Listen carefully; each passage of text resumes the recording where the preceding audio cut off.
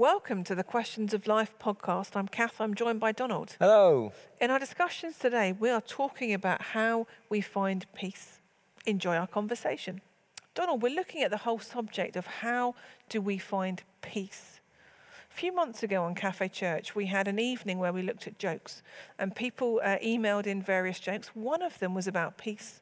And I thought I'll just share it as a funny little intro and we'll see whether you find it funny or not. So the joke goes like this. My husband asked if he could have a little peace and quiet while he cooked dinner. So I took the battery out of the smoke alarm. It's quite funny. That's good. That's okay. Yeah. That was sent in by your kids because they know what your cooking skills are like. Now, talking about peace. That was sent in by my kids. Yeah. Really? Your cooking is infamous, Outrageous. isn't it? I like to do a little quiz question for you every now and then. So here's your quiz question. Where do you think has been voted the most peaceful place in the UK? I'll give you a hint. Lake District. Nope. Give me a hint. They are still in the Euros, but it's not England. So that's your little hint as to which country that might be. Guernsey? No. Are they still in the Euros? I've no idea. Okay, it's in Wales. Wales is still in the Euros. Oh, the Euros. Oh, yes. You're talking about football. Yes. I thought you were talking about. My microphone's come off. I thought you were talking about still being in Europe, like the Brexit. I have a feeling this is going to be just a fantastic session tonight. I'll answer your question. It is Powys in Wales. Okay. And it's supposed to be the most peaceful place, according to a new study. And these are the reasons it's supposed to be peaceful, because it's got low traffic levels, Right. tranquil countryside, Yes. and a lack of bustling towns. Right. So they seem to be the three things that people use as a yardstick to determine what brings peace to a place. And I'm interested to find out as we go on this evening whether you think that there is anything in those things or whether there are other suggestions that you have to throw into the mix to talk about how we can find the elusive peace that many of us are searching for. But before we do that, I thought it would be good for us to talk about ourselves for a moment and talk about whether or not we are peaceful people. You know, it's one thing to talk about something. It's another thing to be honest and to admit whether it's something that we struggle with or something that we do okay with. So on a scale of 1 to 10, on an average day, how peaceful a person do you think you are? Well, I do think it does slightly depend on your definition of peace, which aspects of peace you are majoring on. So I would say I hover between a 6 and an 8.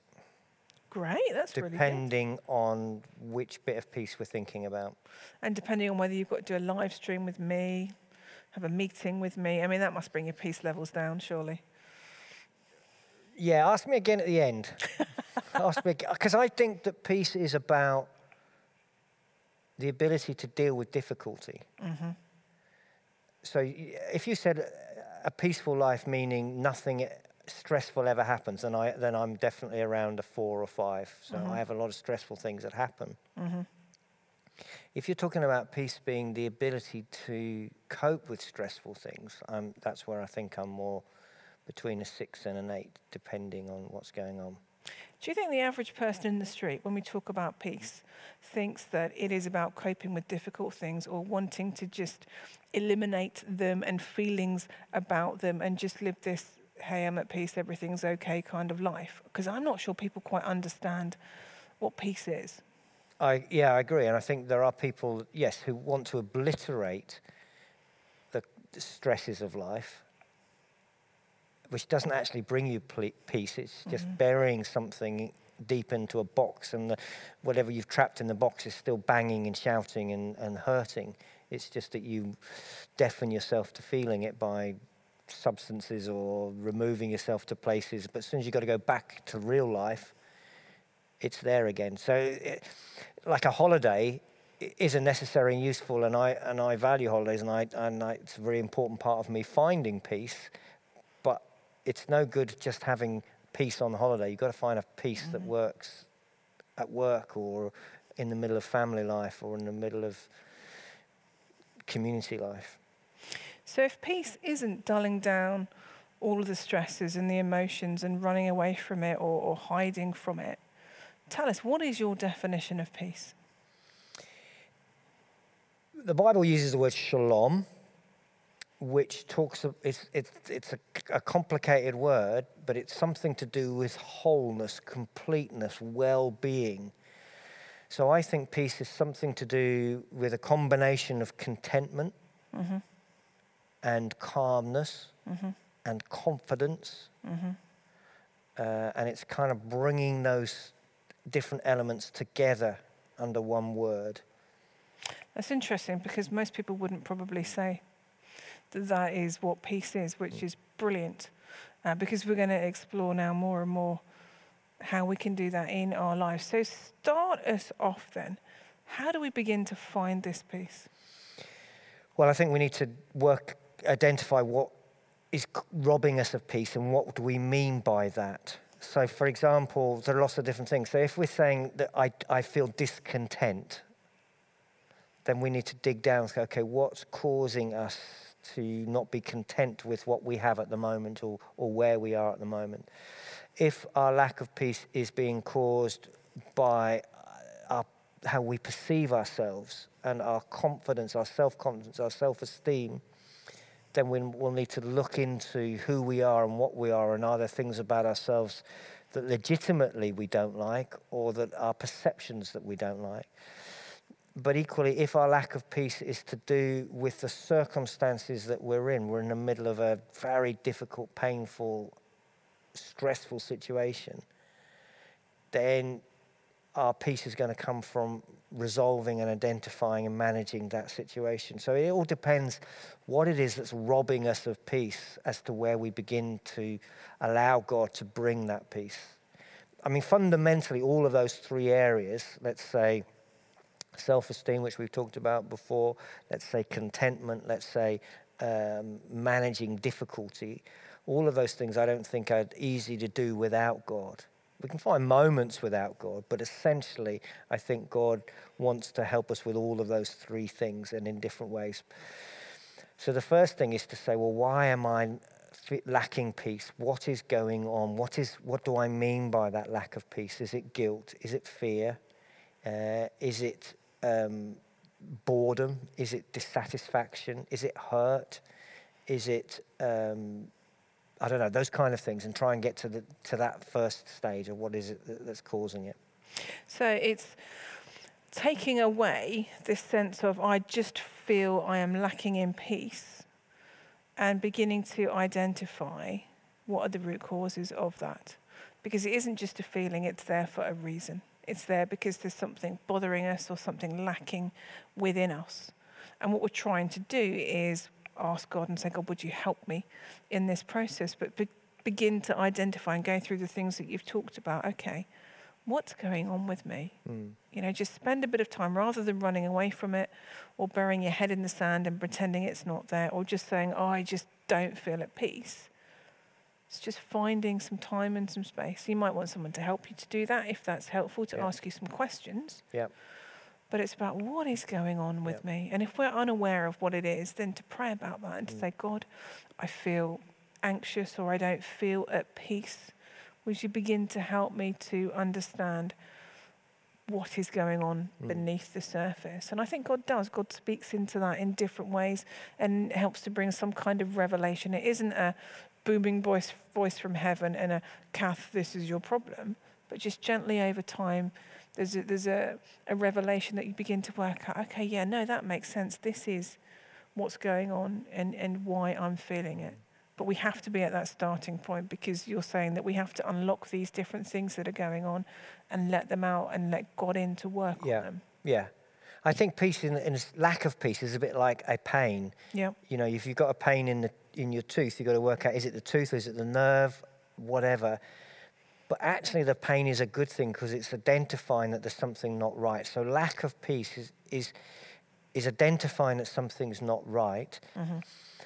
And we need to be realistic that it's not possible to go through life for anybody without with a complete sense of peace.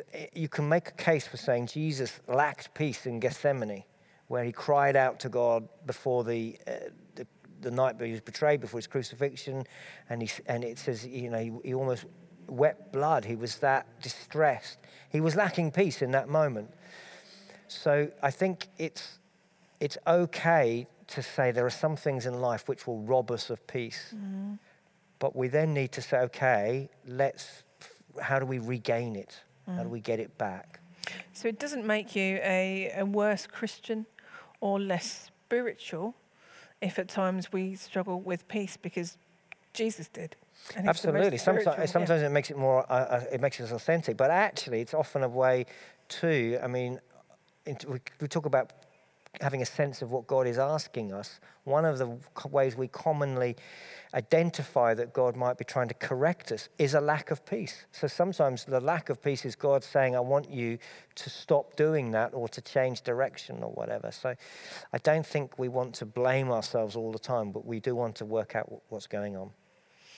Okay, so let's go through some of these things one by one that you've talked about, some of the things that are going on within us. The first thing you talked about that might cause our lack of peace is guilt. I want to begin to explore what does that look like, but also how can we begin to work that through with God and find peace? Yeah, so there are, again, different expressions of that. So there's some of us that just feel everything we do is rubbish and that we're useless at everything.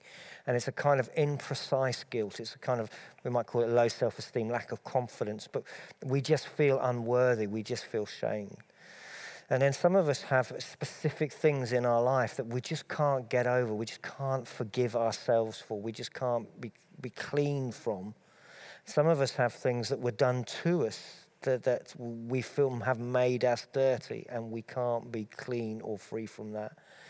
And some of us have particular sentences that have been spoken over us that return and replay in our mind all the time. You're stupid, you're useless, it's your fault. So when I'm talking about guilt, I'm talking about that whole sort of package. And again, trying to identify what's going on precisely can help. But essentially, we want to come to the place of reassurance that God has sent Jesus, that God has come in the form of Jesus, that God has come to restore, to redeem, to rescue us, that our mistakes are not a surprise to him. Our rubbish in our lives is not him going, oh, well, gosh, if you're like that, I can't do anything about that. And that the Bible's quite clear that God wants to take guilt away. And there is a process to guilt being taken away and being free from that. The process starts with honesty, starts with owning up. One of the ways we don't find peace is avoidance. And we'll come across that in lots of phrases. You don't get peace by avoiding things. So when we've made mistakes or when we feel there are things wrong with ourselves, we need to bring that to God and lay it out and say, Lord, I'm sorry. And confession, repentance, Lord, will you help me be different? That enables cleansing. And so the first step I would say is to bring to God and just consciously talk about the things we don't like about ourselves and the things that we've done wrong. And as we do that, to reflect, dwell, and take hold of the truth of forgiveness and the truth of grace. And what we will find in that process is some of the things we think, actually, I did wrong. And I need to face that. And I put it on the cross, and Jesus takes it away. But there may be other things in that process where by being truthful before God, we allow ourselves to think, that was other people's perception of me. That's a message that's been given me. That's something that's been done to me. And I may need to confess elements of it, but it's not who God sees me.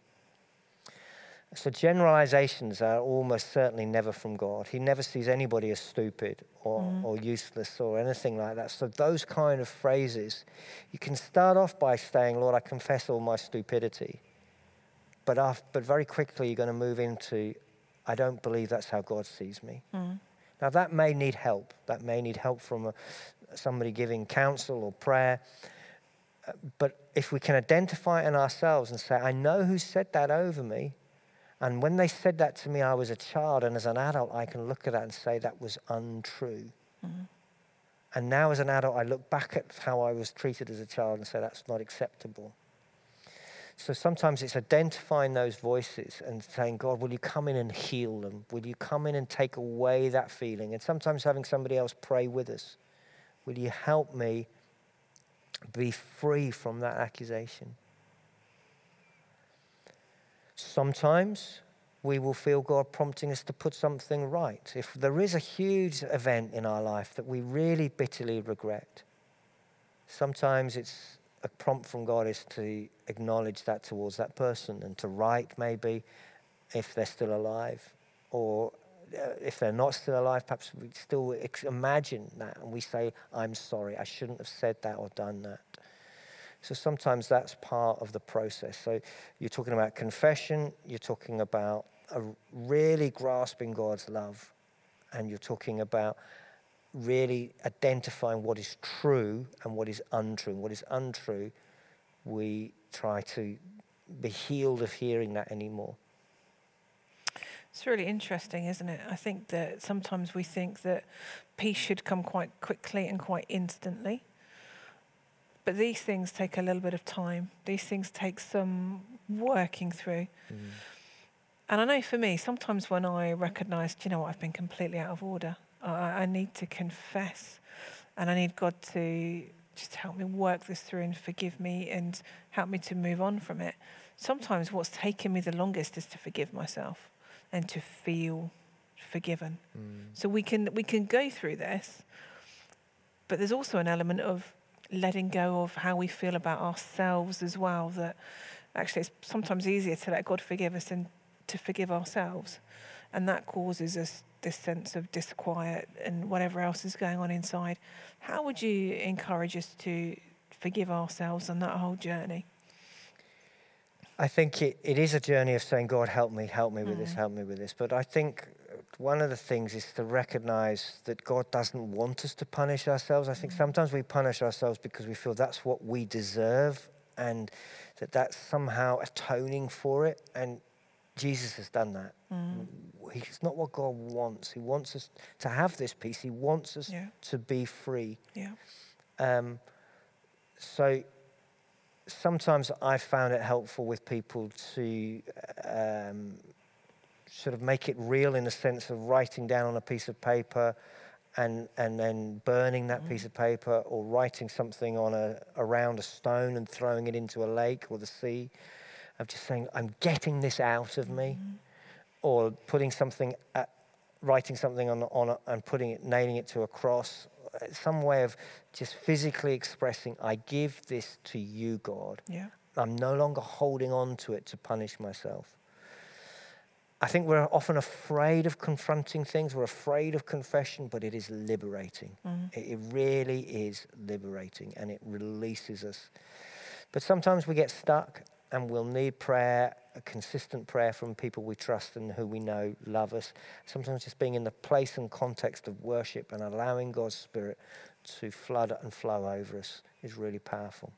And sometimes we'll feel freed from those things. We'll feel forgiven and that we've moved on. But it may be that there's a little fiery dart from the devil that just comes back, and there's that memory, or you did this, or you said that. Are you forgiven? That can happen as well, can't it? Because the devil wants to undermine our sense of peace. Now, that doesn't mean to say that we haven't dealt with it. It doesn't mean to say that we're regressing back. But that's a reality sometimes of life as a Christian. Absolutely. And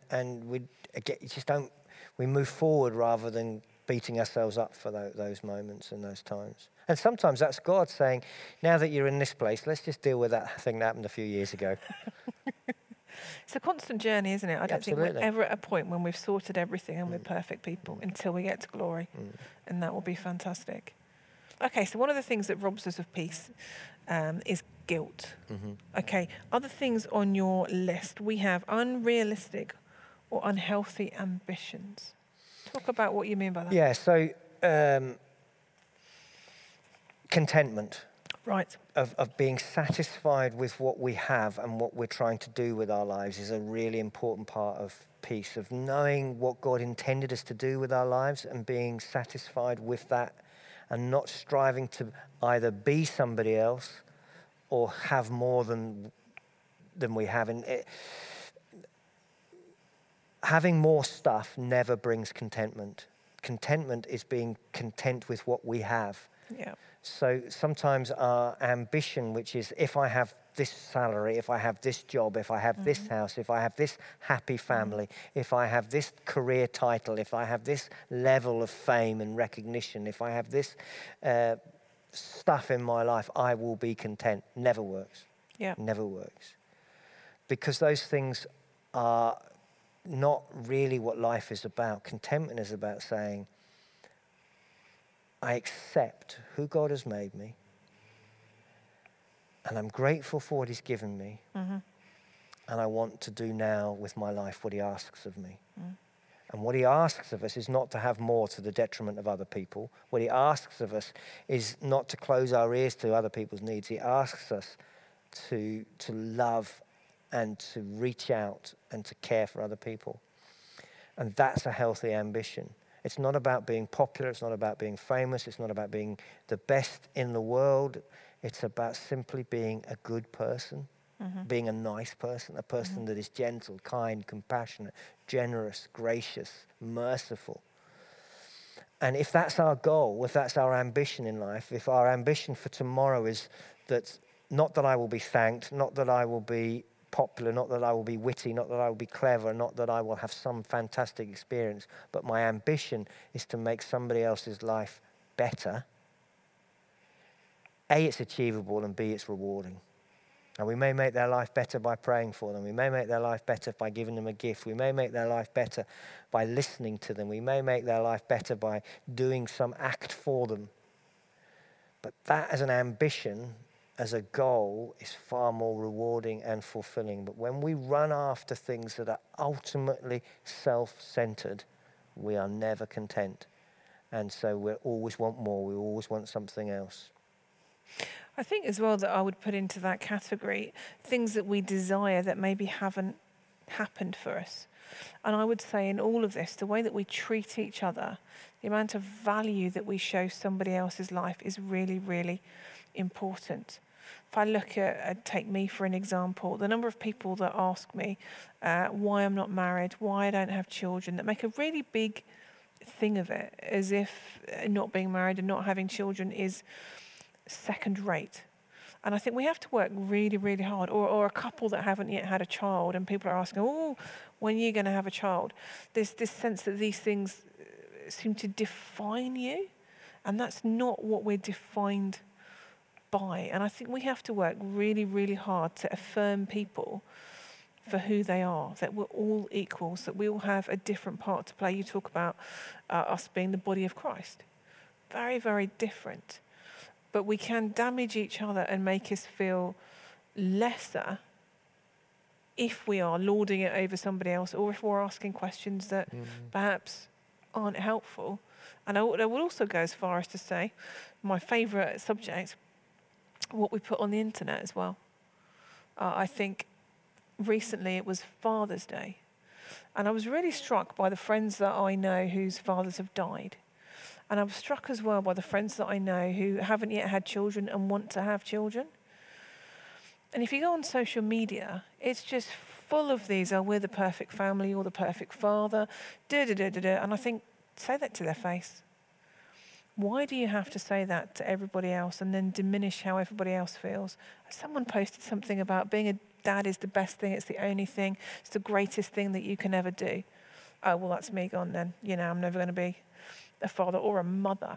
Do you know what I mean? And there's this sense of we have to think really carefully about what we say and what we do and how we affirm others. And conversely, we have to think really carefully about who and what we let speak into us and to direct us. So if we're directed by what the media want to direct us by, that's what we're chasing after. But if we're going back to a session we did a few weeks ago looking at how to love like Jesus, if that is our ambition, if that is our motivation, then that actually is going to sort through a lot of this chaff and will help us to find an identity, help to affirm the people that we are, because we're seeking him.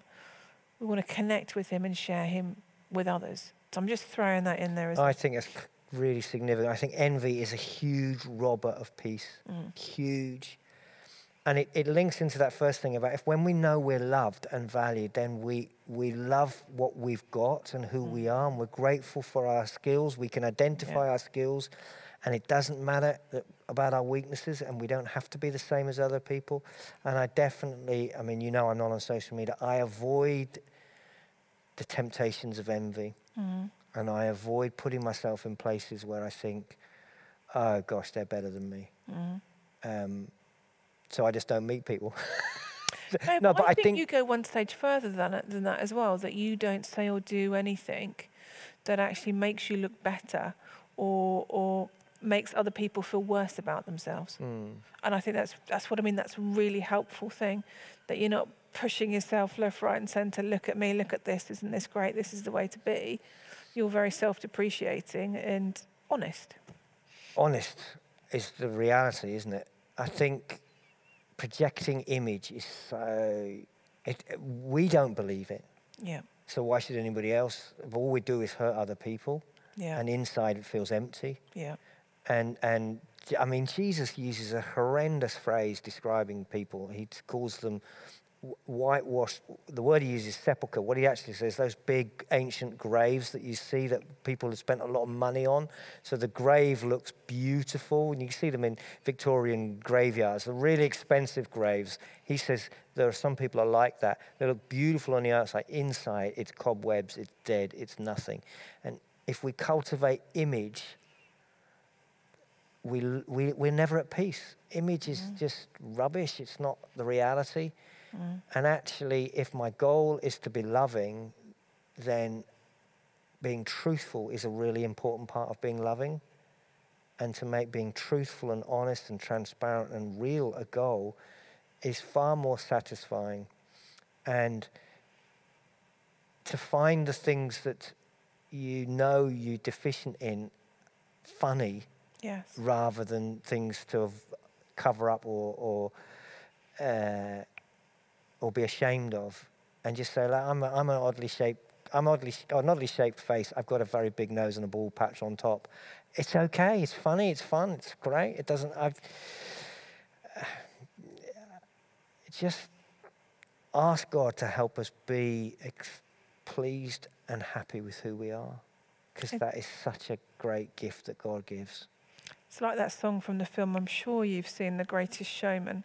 You ever seen The Greatest Showman? I haven't ever seen The Greatest Showman. You know, it's great because there's a bunch of people that the world deems as freaks. It's a bearded lady song. Yeah, I mean, I relate to that greatly. But but they get to this point where they say, actually, we don't care about what you think because this is me and I'm happy to be me. So she's got a fantastic voice. There are others that are great dancers. You know, it goes on.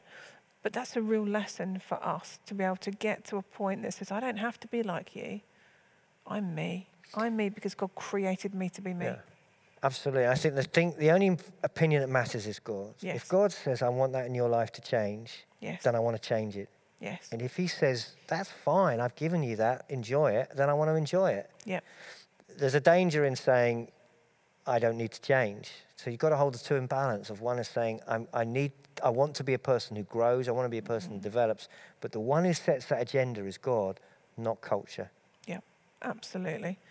So we've got guilt, low self-esteem, unrealistic or unhealthy ambitions. So move on to something else, anxiety. Again, something that I think causes people a lot of issues. Yeah. Talk about how Yeah. that robs us of peace. So we talked, I think we did a whole thing about fear, and I'd refer people to go back on that and find that on our playlist. Essentially, anxiety at the beginning is healthy. It's warning us that there is something that we need to think about, something that we need to prepare for, something that we need to avoid, or something that we need to equip ourselves for. So I don't think it's healthy or right to be free from anxiety. The problem occurs on two areas. One is when we are anxious about things that are not going to happen, and therefore we're wasting our time. And the second is when that anxiety paralyzes us Yeah. and we are unable to overcome the thing that we're anxious about.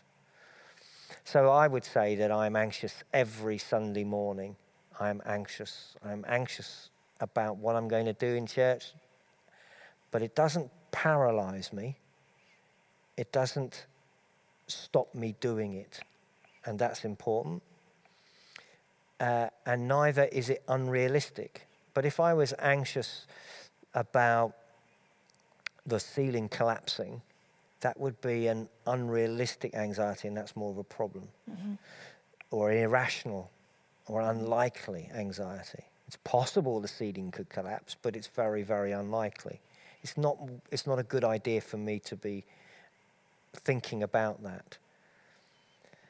So we need to identify, is this anxiety something I can do something about, i.e. I can prepare for church, I can make sure I've done my preparation, I can make sure I know what I'm going to say. Is it something I can prepare for?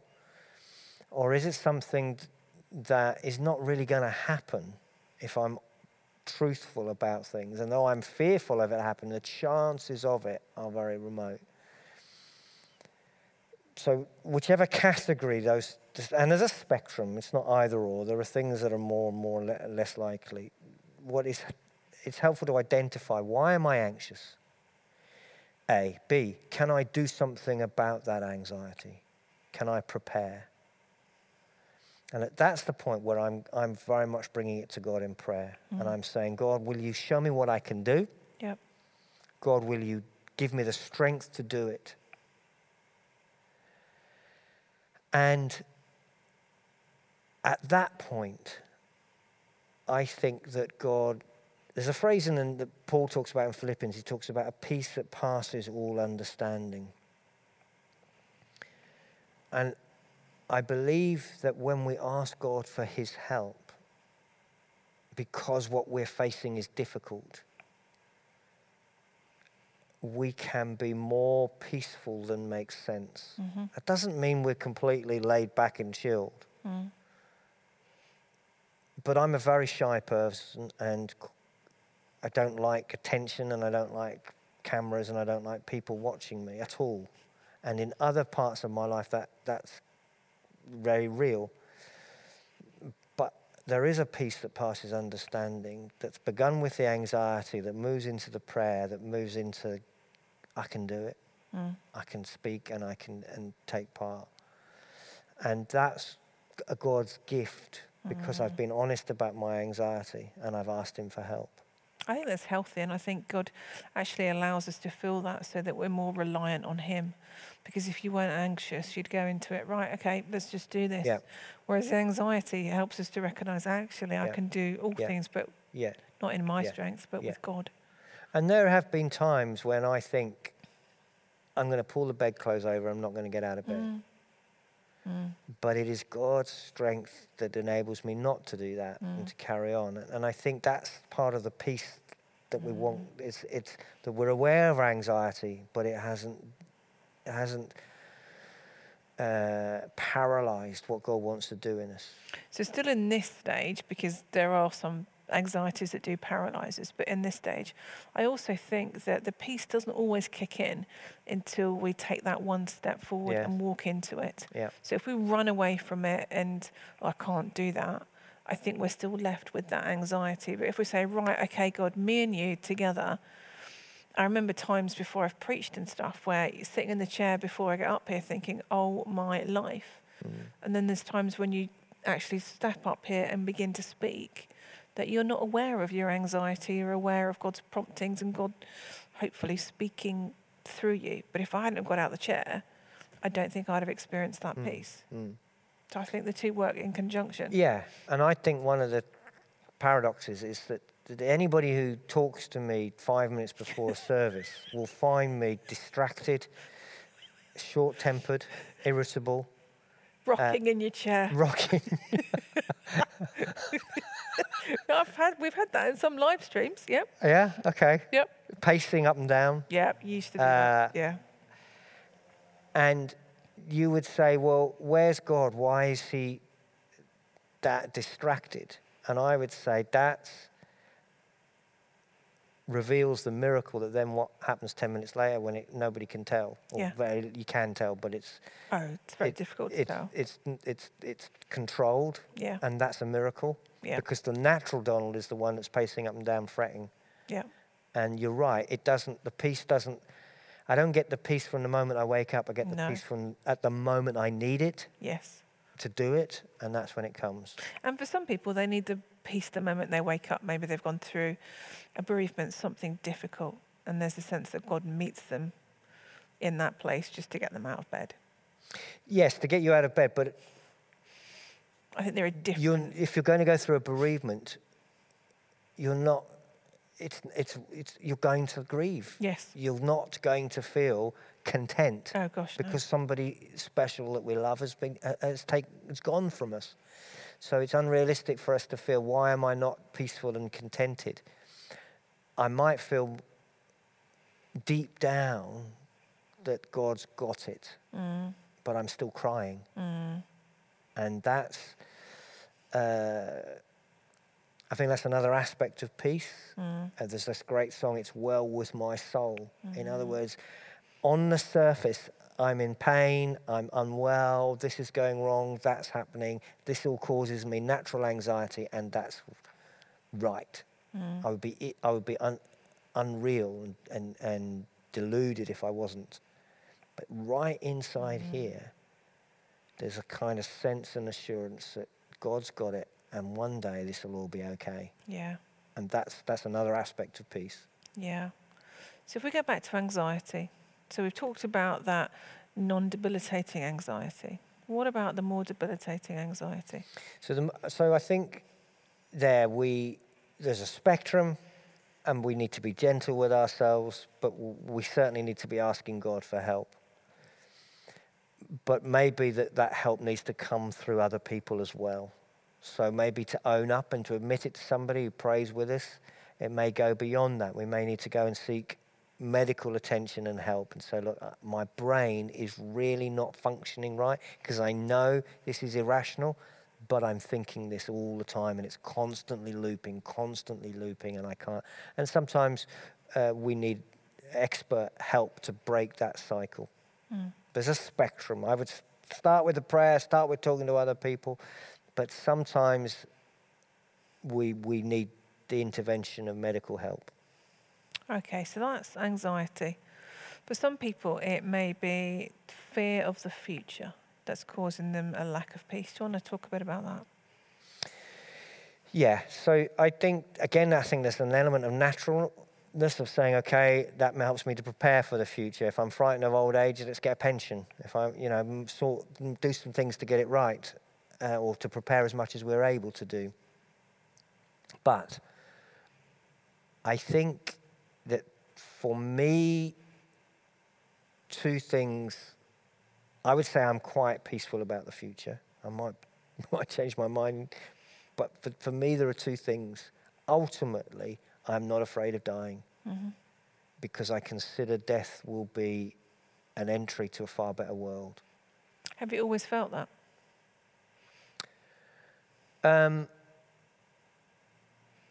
More or less. There was a period as a young dad where I was afraid of dying because that would damage the boys. They're now all older than I was when my dad died, which is a very strange, because I think about my mortality because I'm the age my dad was.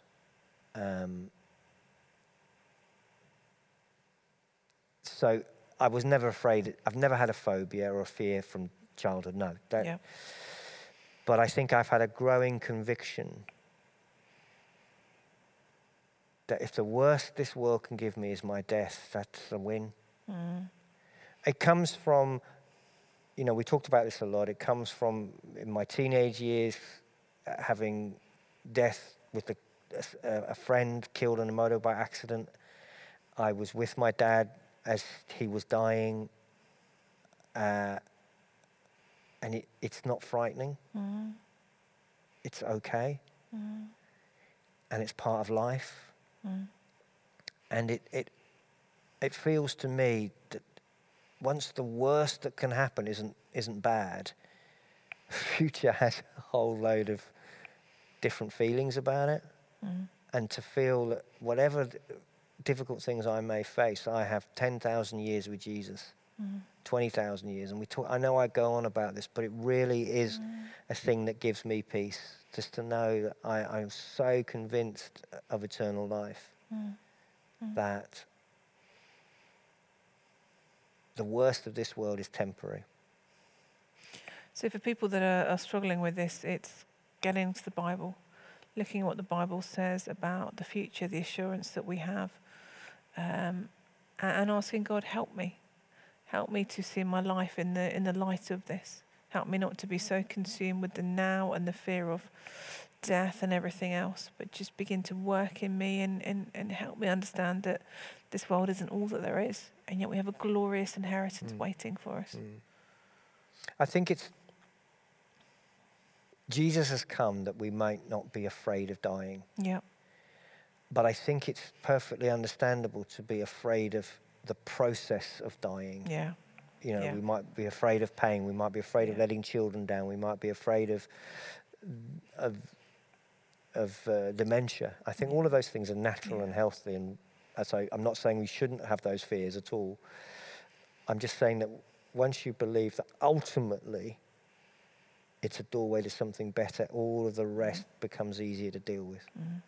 Absolutely. And that is why Jesus comes to die on the cross. Fundamentally, I believe that Jesus could have shown and demonstrated his love and his mercy for us without dying and rising again. The reason he dies and rises again, the resurrection, is to say you do not need to fear death. Yeah. I think it's probably the main thing that God wants you to know. Do not fear death, provided we've come to Jesus and asked him to take our stuff on the cross. So maybe I'll correct myself. The main thing he's come to say is repent. The second main thing is then you don't need to fear death. Yeah.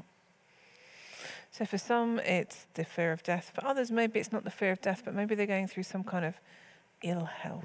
What would you say in that situation? Well, I think that is understandable. I wouldn't beat myself up for being anxious about health and appointments or what the doctors are saying. That's natural. Nobody wants to go through pain. Nobody wants to go through. So I don't think we should feel wrong. I think it's where we want to ask God to help us, to give us the strength, to give us the ability to deal with whatever is going on. And that's supernatural and that's miraculous. But it isn't, it doesn't matter that I've got ill health. It's, I'm facing this and I'm dealing with it with God's strength. And that will have moments of tears and sadness and frustration and anger and disappointment and fear. And that's the peace that God brings is somehow part of acknowledging all the real stuff and giving it to him rather than pretending it isn't there. I remember when I had my back operation, and in the months leading up to that, the pain got worse and worse and worse. My mobility got worse and worse and worse, and my anxiety levels got higher and higher. And I remember being in hospital, and it was so bad. I was paralyzed. I was just lying on my side. I couldn't move at all. And at night, I was just so anxious. And so I wrote this little note. And I said to my friends, can you just photocopy this and just give it to some people and ask them to pray? Because I'm really, really struggling. I'm supposed to have an operation. They've delayed it for a few days. I was beside myself. I'm like, you just need to do something. And I said, please just get these people to pray for me. And I prayed, and I remember that night I hadn't slept in I don't know how many months. And that night I slept for the first time, that I didn't wake up with just this fear and anxiety and everything else. It's the kind of peace that passes all understanding that you talk about. And the next day, it was the day before the operation, I had a few moments of I'm in a real pain, but I'm going to trust. And I knew that people were praying for me. I could feel it. It made a difference. Again, the night before surgery, I just had this peace that I shouldn't have had. And then leading up to every part of the surgery the next morning, I was fine. I'm like, right, okay, God, we're going for this. Either you're going to heal me or kill me on the operating theatre. That was my prayer. So I can't continue in this agony. You're going to have to do one thing or another. I was in that much pain. But there was a peace. And I think often with ill health, often when things are painful, when things are difficult, it does do stuff inside where there is just this tension. And I found it really hard to connect with God and to pray because it was all consuming and it was really difficult. And then I felt like I'm a really bad Christian. I should be praying. I should be reading my Bible. I just couldn't. I was on loads of drugs. I couldn't concentrate or focus and everything else. But God met me in that place in an amazing way. And so I encourage people, don't give up on praying and get other people to pray for you as well, because sometimes we're not in a state to be able to do it for ourselves. I couldn't do it justice, but there were others that kind of held me up in prayer, and because of their prayers, God met me where I was. But I think ill health is something that scares us and isn't a fun place to be in. So I can understand that whole anxiety side of things. Absolutely. Okay, just a couple more to throw at you. Okay. For some people, it's relationship conflict, that there's stuff going on, maybe family, maybe a partner, it might be a friend. That often causes a lack of peace. Yeah, the people we love hurt us the most. I think there's lots to say, saying to God, Lord, help me in this situation, help me. I think where a person is untrustworthy, I think the Bible allows us to say, I can no longer trust you. And therefore I need to remove myself from this relationship. We don't trust them to be not violent. We don't trust them to be faithful. We don't trust them to tell us the truth. I think there will be the extreme end where we have to say, I need to remove myself from a person that is untrustworthy. But prior to that, or much other conflict isn't about trust. It's about different expectations, trying to understand why people say things, different hurts that people have had, different understandings of the words we use, different objectives, and all of that. Then for me, there's this biblical thing about being people who reconcile and be people who make peace. So it's trying to understand another person, trying to work out where my behavior be pushing buttons in them. Why are they reacting this way? And if you get to the point you say they're just untrustworthy, then but we don't want to get to that place too quickly. You've got to try and sort of work out everything else first. And seek reconciliation if we can, and if we can't, let go. In other words, holding on to anger, holding on to resentment, holding on to bitterness, holding on to blame, all of that will rob us of peace in a way that God never wants us to do. He wants us to let go of our anger and our feelings. He wants us to release them if they ask for forgiveness. So we forgive those who are seeking forgiveness. Doesn't always mean that we trust. We've done a whole session on this before and what forgiveness means. It doesn't mean any excuse or anything like that, but we've got to let go of what we're holding on to. So in any relationship breakdown, there's the bit that's me and there's the bit that's them. We've got to deal with the bit that's me. If I'm doing things wrong, I need to own up. If I'm holding on to anger and hate and hurt, I need to deal with it. I need to ask God to come and heal that and release me from it. Because we can't stay in that place of conflict. So we either seek to resolve it, or if the person is not trustworthy, then then perhaps that's a person that we can't be in close relationship with. Talking about unforgiveness and anger, I saw a quote from Nelson Mandela today.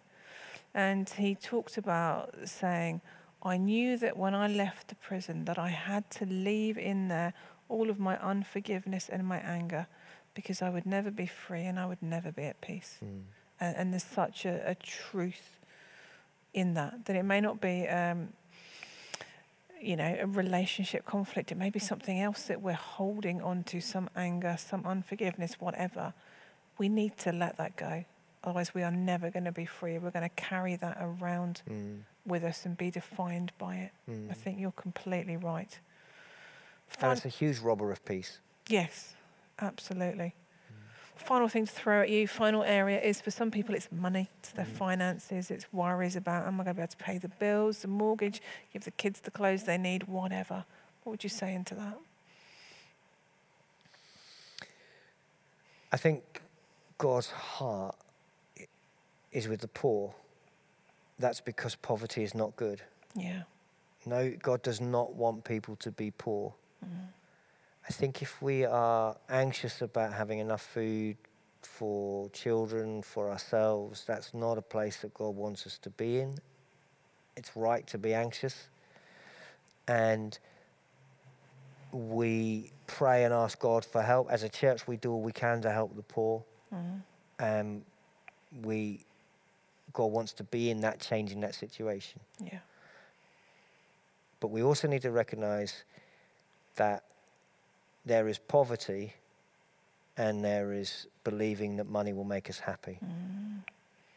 And some of the poorest communities around the world are 10 times happier than Forex and Little Aston right next to us, where there's some very wealthy properties. It doesn't bring happiness. So there's a point where we go to live below this. If there's not enough money for food or shelter or water or hygiene, then there's a problem that God needs to bring us up to that level. And it's absolutely clear. But once we're at that level, we've got to recognize that keeping going up here is not going to bring us more peace. It's not going to make us any happier. It's just that if we've got to find contentment, being satisfied with what we have. And like both bands, what we talked about before, a lot of that's to do with envy. Most of the things we think we need, people 100 years ago never heard of. And we'd only think we need it because we've heard of it. Somebody else has got it or because the advert tells us. Yeah. And I think that being content with little is great peace.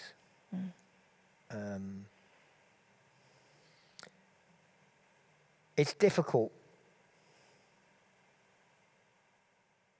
I've never had huge amounts of money, and I've never needed money. So I live simply, and I've always had more than enough to live simply. So I don't know what it's like to be rich and have to give it up, because I've never been rich. Yeah. And I have no experience of ever worrying whether I'd have enough food for the next day. And I'm grateful to God that I live a simple life that satisfies me. Yeah. I don't have expensive cars, holidays, anything valuable in my life. And I'm quite happy with that. I always have second-hand throw-off phones or anything, because I'd hate to have something that was expensive, because I'd worry about it. And I'm happy. You're happy. Love it. Yeah, because the other question at the beginning about peace, you see, it depends on what area. If you asked me what's my peace like to do with guilt, I would say I live around about a 7. I'm aware of stuff I do wrong. And if you ask me where I was about peace around contentment about what I have in life, I'm a 9.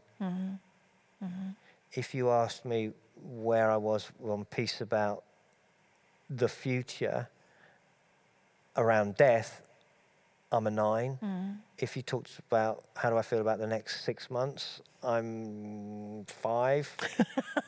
I'm a 5. I'm a bit of a pessimist. I can see all difficulties. Now, part of that equips me to prepare for things, but it does rob me of sleep at times. If you asked me about self-esteem, how I feel about myself, I'm probably an 8, I think. So do you see what I mean? The peace Yeah. depends. I'm Yeah. definitely, my Achilles heel is the future, the near future, not the long-term future, the near future. Yeah. So sum it up for us. We've come to the end of this session. Just go through those 3 points just again. So to find peace, we need to work with God on what's robbing us of peace, and that's maybe God's message to us. He wants us to find peace, but he wants us to deal with things that rob us of peace. If it's in the whole area of guilt and self-esteem, then we need to look and really grasp God's love. If it's in the whole area of contentment and what we think will bring us happiness and ambitions, then we need to align ourselves with what God created us to be, and we'll find far more peace of mind. If it's to do with problems and real difficulties that we're facing, don't beat ourselves up about not having peace, but God does want to give us the strength to overcome. Therefore, we need to ask God's help not to be paralyzed by what we're afraid of. Neither do we need to beat ourselves up for being anxious about some things. I guess that's is that a summary? Absolutely. God is for us. God loves us. God wants to help us to be happy with ourselves and to live at peace. Yep. And we want to encourage ourselves to put ourselves in places where he's able to speak into our lives and work into our lives, and not be afraid to talk to others, and not be afraid to receive prayer for different things that we might need. Brilliant.